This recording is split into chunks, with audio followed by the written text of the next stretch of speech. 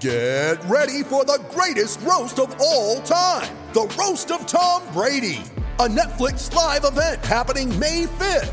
Hosted by Kevin Hart, the 7-time world champion gets his cleats held to the fire by famous friends and frenemies on an unforgettable night where everything is fair game.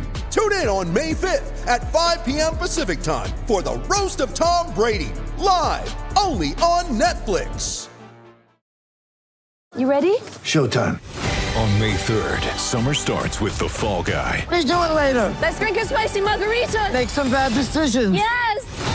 Audiences are falling in love with the most entertaining film of the year. Fall Guy. Fall Guy? Fall guy. That's what the poster said. See Ryan Gosling and Emily Blunt in the movie critics say exists to make you happy. Trying to make it out? Nope. Because I don't either. It's not what I'm into right now. What are you into? Talking. Yeah. The Fall Guy. Only in theaters May 3rd. Rated PG-13. Welcome into the War Chant Wrap, where it's around 2 a.m. outside of Doak Campbell Stadium here on Sunday night. Just what we Monday morning, Labor Day morning. Florida State falls 41-38 in overtime to Notre Dame. Number 9 Notre Dame in a game that was really had a little bit of everything. I mean, it was Florida State gets out early, Notre Dame comes back, takes the lead, goes up by 18 points. I think most people are thinking it's a wrap. The most surprising thing to me at that moment was that the fans didn't leave. Yeah. I mean, the students stayed, the fans stayed, and it was a good thing they did because Florida State goes back down. Jordan Travis gets a touchdown. They cut it to 10 with a 2-point conversion. And then Mackenzie Milton comes into play. And, it's hard to recap a game like this because there were so many twists and turns. But all in all, I mean, I think a really nice performance for Florida State in a lot of ways. But as Mackenzie Milton said, there's no moral victories. Yes, no, he said either win or lose. And as I wrote in my column, it's what Bowden said too, a 6-foot man drowning in 3 feet of water is like a moral victory, but he's still dead.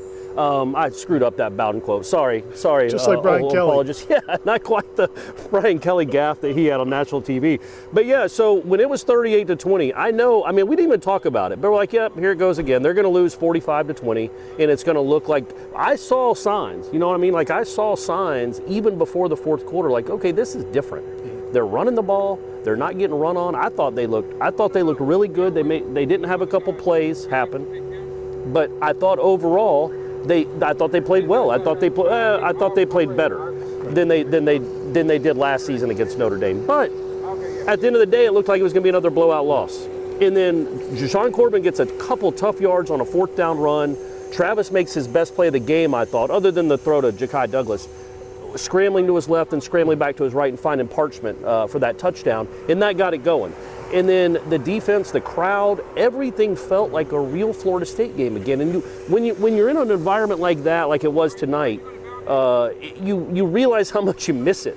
Like, man, this is what the sport is about, and we haven't had it around here for a while. I don't know when they're going to play big-time games every couple weeks again like they have in the past, but I know that felt like a big-time game, and that was a big-time crowd.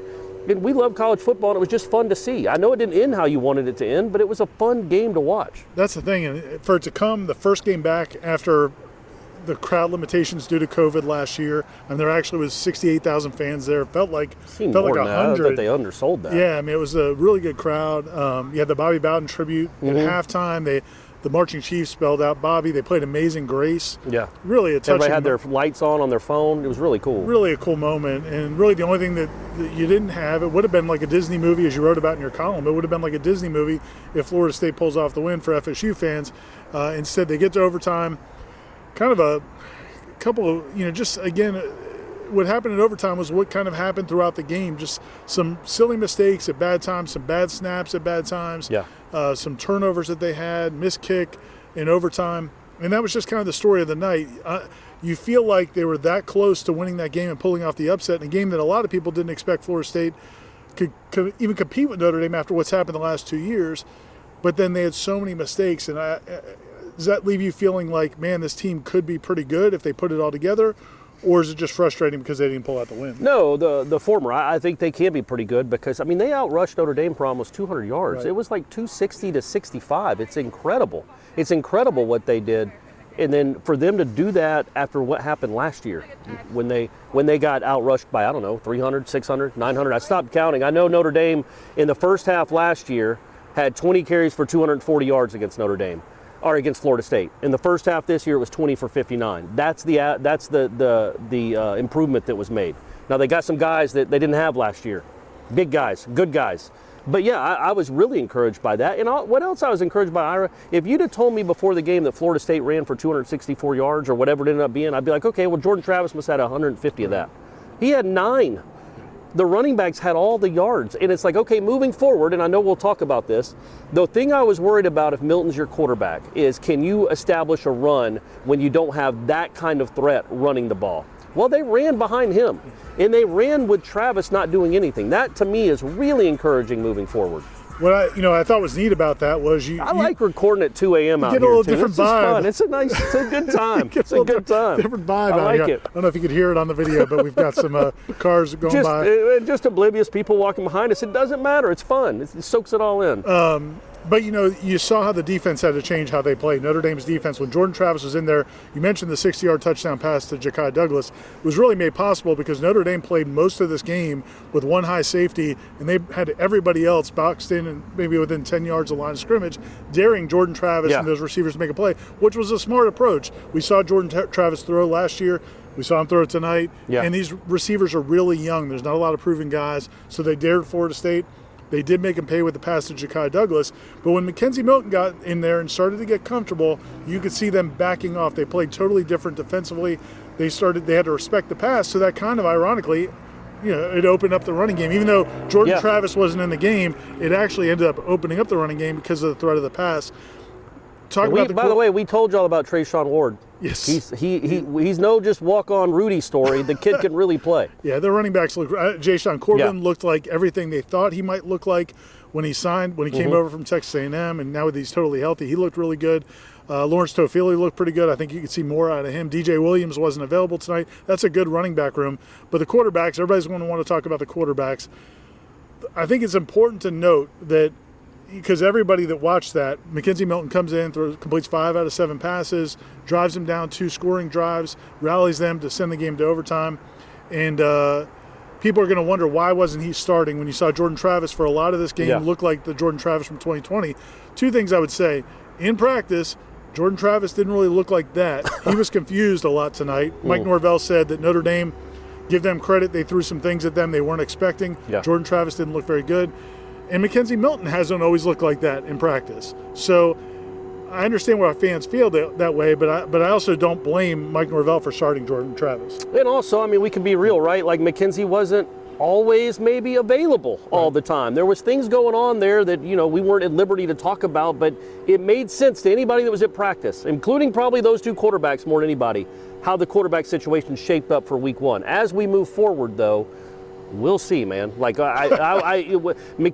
a couple of things with Milton. Like, the throw he made, I think it was to Helton down to the 4. Yeah, it was like, I don't know. You watch that from behind, like in the drone video. You're like, what? How does he even see that? He throws it over a linebacker in front of a safety with a guy in his face. And then the other little play he made that I thought was really, of course, the first pass he threw too. Yeah. The little shovel to Williamson. Right. That's a play where it's not an average quarterback gets that ball batted down. Here we got more stuff. It's fine. Special appearance by Ben Zierden walking by here. Okay, nice. Yeah, we got a backfiring car. That was not a gunshot. But the shovel pass he throws to Williamson, where a normal quarterback, an average quarterback, gets that ball batted down or doesn't get it to him. He can throw it from this angle, that angle, this angle. He's got clearly. I'm not saying anything that people don't know. He's got some stuff to him that's not normal. We'll see moving forward. I think they're still both going to be a part of the equation. I do too. Don't you think McKenzie Milton may have proved something to McKenzie Milton tonight?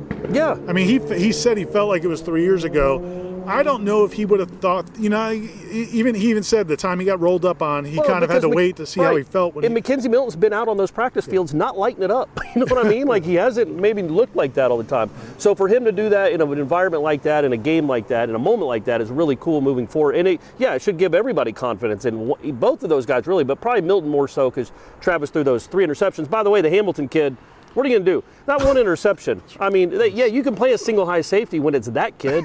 When it's Sean Taylor, Ed Reed running around. Like, that was an incredible interception he made, running 50 yards across the field on what was going to be a touchdown. Yeah. Would have been a touchdown next week, and maybe against most teams, but not that one. But, yeah, I think moving forward, Milton, Travis, we'll be talking about this probably a lot throughout the season, actually, because I think they both will play.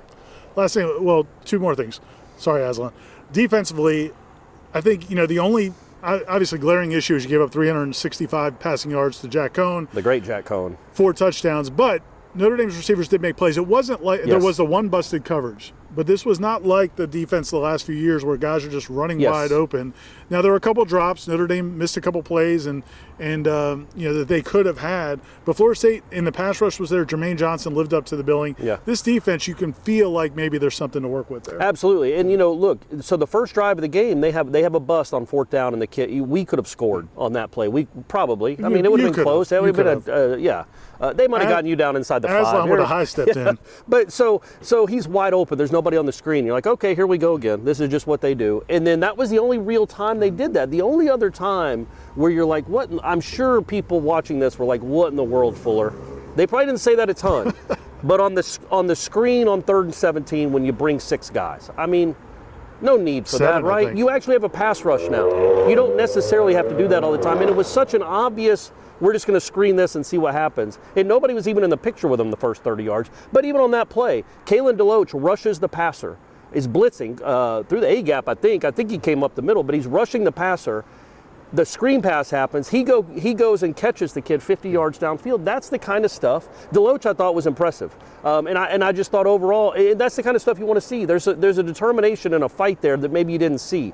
And when they got down 38-20, I was like, yeah, like we talked about, I thought that was a wrap. And they proved that that's not the case. And moving forward, you would think that'd give Florida State fans, with no moral victories, we get it, but moving forward, you would think that'd give them some real encouragement about what this team has done. When you think, well, how about this? Notre Dame only scored 1 less point than they did last year against Florida State. You watched that game last year. This was nothing like that. Yeah. Like, they made some great plays where guys are in position. They just make great catches. Travis Jay, you got to turn around, but you're in position. 2 years ago during this game, I was tweeting pictures of my family's vacation in Chicago. Right. This year, last year was pretty much the same. Florida State showed a little bit more fight, but this was like a real competitive football game. Notre Dame has to feel good about getting out of here with a win. That says good things going forward. The last thing I wanted to bring up is some coaching decisions that I think people are going to want to talk about, obviously. A big one, going for a 4th down that set up that touchdown to make it an 18-point game. You called it on the 3rd down run when they went in the Wildcat and they ran for it on 3rd down. You were like, well, he's going for it on 4th down.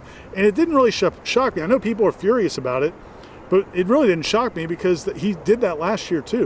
Yeah, he goes for it a lot. And it was 4th and 2. It was a long 2. But, yeah, he'll go for it on his own side of the field, especially when you feel like your defense is starting to get worked a little bit, and they had given up 2 straight touchdowns, and he could not give them another 3 and out. He really was going to try to do anything to keep the momentum going. And, it was either Jordan should have handed it off and didn't, but there was nothing open when he rolled to his right. And it was going to be it was an interception, but it was going to be a turnover on downs either way. So, yeah, that I could understand, but I feel like at that point, it didn't feel like it mattered if Notre Dame had to drive 70 yards or 38 yards. It might have, but at that moment, it didn't feel like it mattered, and you really needed your offense to do something. The last one that I know he's going to get a lot of heat from people is, and it's easy to make fun of him for calling the timeout during the field goal, but man, what are you going to do? It's the right idea to challenge that call because you don't know that kid's going to make a 47, 48? 50-yard field goal. Almost 50-yard field goal. The odds of him hitting that in that situation are probably 30%. Well, and here's what you need to understand, because I was watching it as it happened. Fitzgerald didn't even go to kick the ball until he heard the whistle. So again, we can say he made it. Now, it wasn't a thing of beauty. It was a line drive, kind of fade to the right. He didn't hit it great, but he also didn't kick it. He didn't swing his leg thinking that it was going to matter. Right. He swung his leg knowing a timeout had been called. So in that moment, okay, sure, but we don't know if the timeout hadn't been called, if he hits it the same way, or if he makes it. And you made it 4th and 4. You made a 50-yarder, a 38-yarder. That's the right decision. Yes. Didn't go through the goalpost. Anyway, there's a million things to talk about. We'll be doing that over the next 24 hours. You guys certainly will be on Wake Up War Chant, which people, by the time you watch this, you should be able to listen to the podcast as well. Aslan and Corey talking about this game on Wake Up War Chant. We'll have Jeff's show. We'll have the Sunday Bash on Monday night. Plenty of content. Your column's on the site. I'll have a 3-2-1. Austin's doing a story about the Mackenzie Milton madness that we saw tonight and all the reactions to that. Aslan's got all the videos up. Wrap it all up, the players Ira. and coaches. All kinds of everything you could ever want about this epic football game. That's what we do at warchant.com. At warchant.com. Thanks for joining us. We'll see you next time.